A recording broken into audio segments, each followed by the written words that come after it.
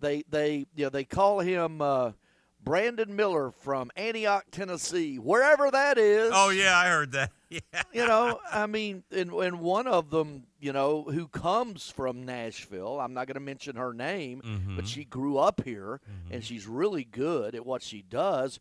I mean, she was the one of those that said it, and you make it feel like it's, like in Carthage or something. No, Antioch is essentially a community within Nashville, as a matter of fact. One of these days, I got to thinking about that. That got me thinking about how many, and I know we got Ryan. I guess we're efforting him, but he's actually on the line, ready to go. I want to do an exercise maybe for June. How many of the communities within our community can you name? Like Antioch, Bordeaux, right. Green Hills. I have many, and just off the top of my head, I came up with 20. Nice. Yeah. All right. So anyway, well, we'll table that for June. An exercise of futility that really means nothing. Well, it's never an exercise in futility when we talk to Ryan Callahan from Go Vols 24/7. Ryan, good morning. Thanks for being flexible with your schedule today. Hey, absolutely. I told Greg. He asked me if I could move it, and I said, "Hey, I was going to ask you to move it. It's perfect."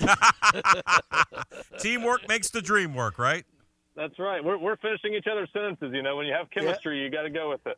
Well, I mean, were you just blown away by National Signing Day? It's just amazing.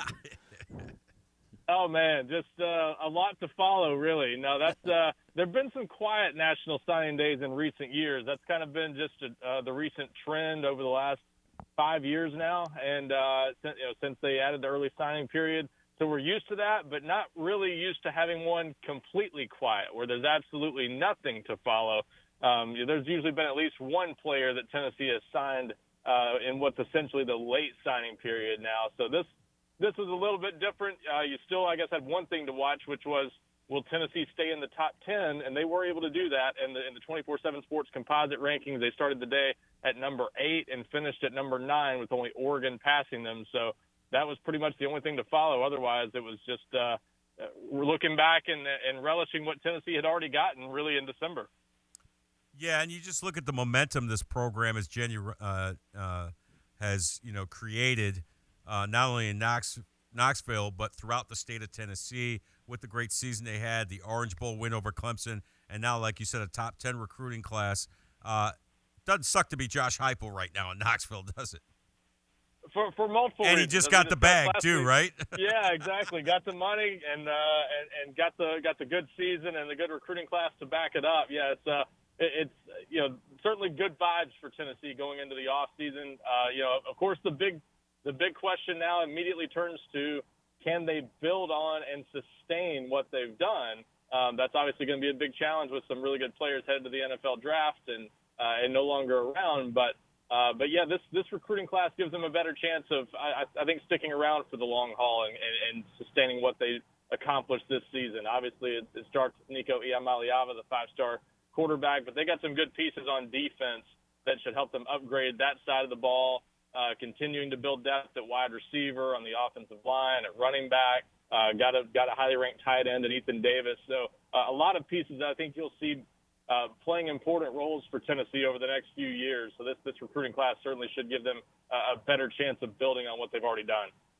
Have we seen the last of the early signing period where it is in December? Maybe not eliminating it completely, but I mean, you had just for the allure of the signing day, the traditional signing day. I mean, only 3 top 100 prospects, and most teams like Tennessee had already wrapped up, what they were going to do. But coaches are pushing for the adjustment to reduce that chaos, the overlap with the bowl games, the open transfer portal window. And I know the FCA, the American Football Coaches Association, are pushing it to maybe end of November, early December.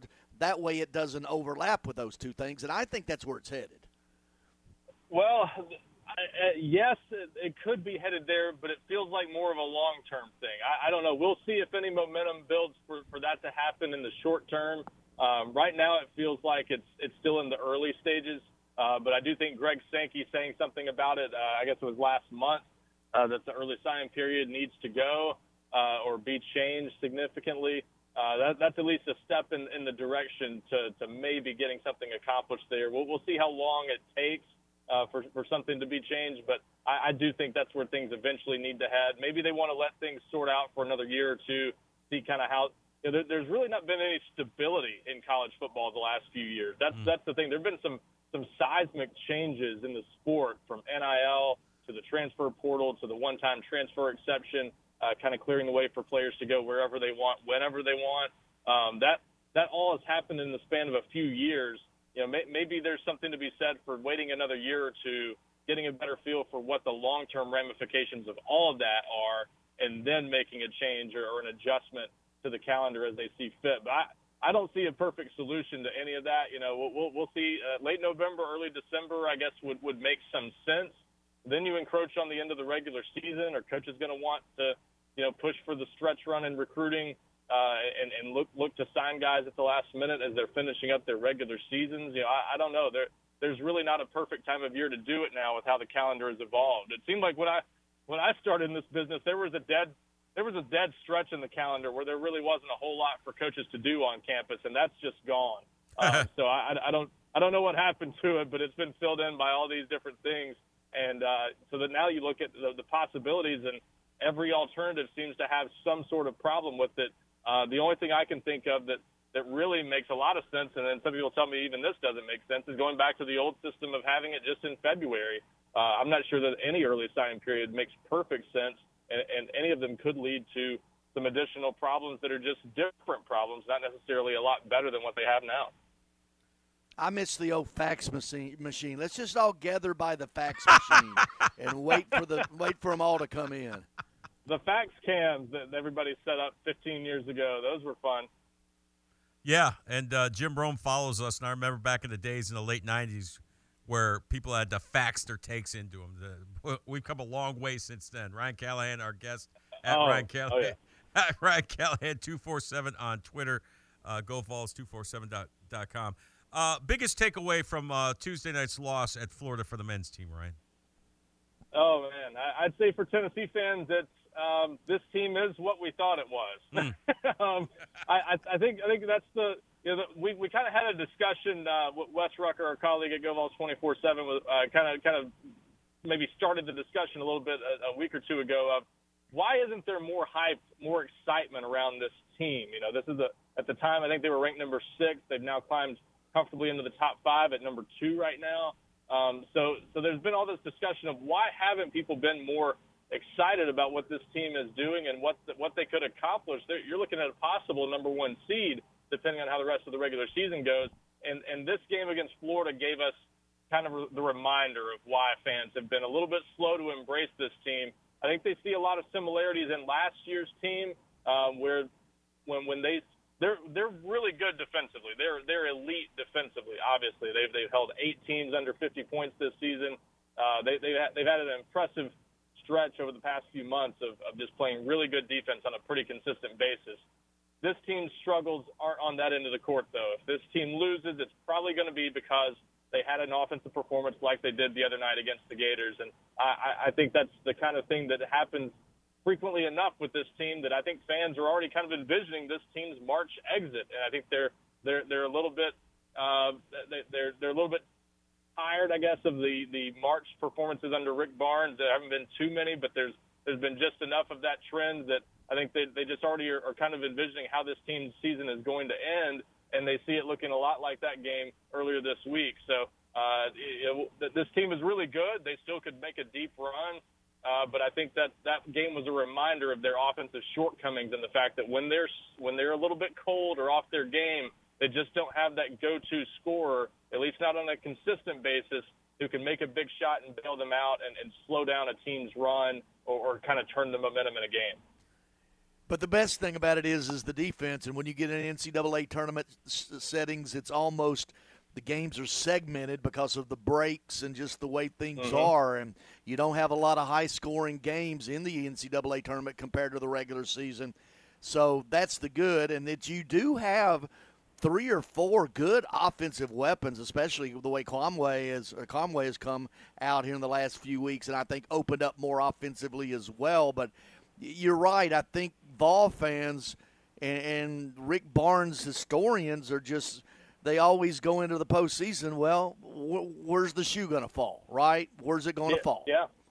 Yep. And we were just kind of comparing the other day some of the results for Rick Barnes in his first 6 years at Tennessee compared to Bruce Pearl in his 6 years at Tennessee. And obviously Pearl's years are remembered pretty fondly by a lot of Tennessee fans.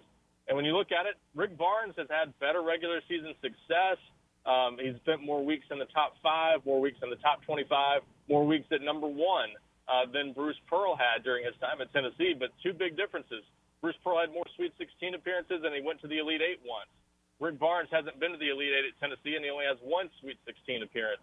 So those second-round losses that we've already seen a few times under Rick Barnes at Tennessee, they've gotten fans at least a little bit frustrated with that. You know, they understand that he's running a great program. It's been a clean program. They haven't had any off-court issues really.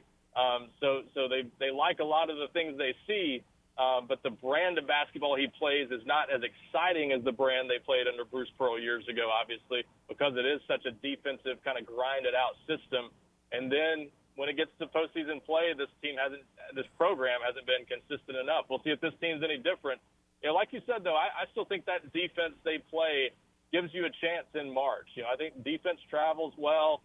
You know, they've got enough weapons that you could certainly see them playing their best in March. It's all about getting hot at the right time. I think if you're a Tennessee fan, you'd be more worried if this team had already peaked. You don't want to peak too early in basketball. I think it's not such a bad thing that you're still having this team, you know, have some bumps in the road along the way. It's okay to have that in the regular season. It's can they get Olivier Kamwa and Santiago Vescovi and Julian Phillips, maybe most importantly. If all those guys can start scoring on a more consistent basis, and that gives them something to work on over the next couple months. But if that happens, this team could be pretty tough to beat come mid-March. Auburn coming in, obviously, tomorrow, Ryan. You know, not probably as good as we've seen Bruce Pearl teams in recent years, but still a formidable foe coming into Knoxville. Absolutely, and the style of basketball they played, they're a tough out anytime you face a Bruce Pearl team. I think this Tennessee team, it's a better setup this time. They have had some losses to Bruce Pearl when he has come back to Knoxville. I believe one the last time they were back, but has had some success against Tennessee. But this set up a little better. You certainly think we're going to see a pretty hungry Tennessee team on Saturday coming off a loss. And obviously a home crowd that's going to be pretty fired up for that one, always is, for Bruce Pearl being back in town. And just a good opponent. You know, we've talked about it before. Tennessee's not had a great home schedule, Kentucky being the one big home game. So I think fans are excited to see a quality opponent come through Thompson Bowling Arena again. So I think the setup definitely better for Tennessee going into this one. They'll definitely be eager to bounce back from what was certainly one of their worst performances of the season so far. But Auburn's a tough enough team that even with all that other stuff taken into account, it's going to be a tough game for Tennessee. So they've got to be ready to play and certainly need to bring their a better offensive performance than what we saw earlier this week. All right, Ryan, get your plugs in, man. How can people keep up with your outstanding work? Well, I appreciate that. Check out all the coverage at GoVols247.com. Already getting into baseball coverage with that just around the corner. We'll be talking about that here in just a couple weeks with the season opener 2 weeks away. Football, spring football just around the corner. Already looking ahead to what Tennessee's got on the roster. Recruiting never stops, of course, and basketball in full swing. So lots to keep track of at GoVols247.com. Ryan, as always, we appreciate it. Have a great weekend. You guys too. Thanks a lot. All right. Thank you, Ryan. Appreciate you, buddy.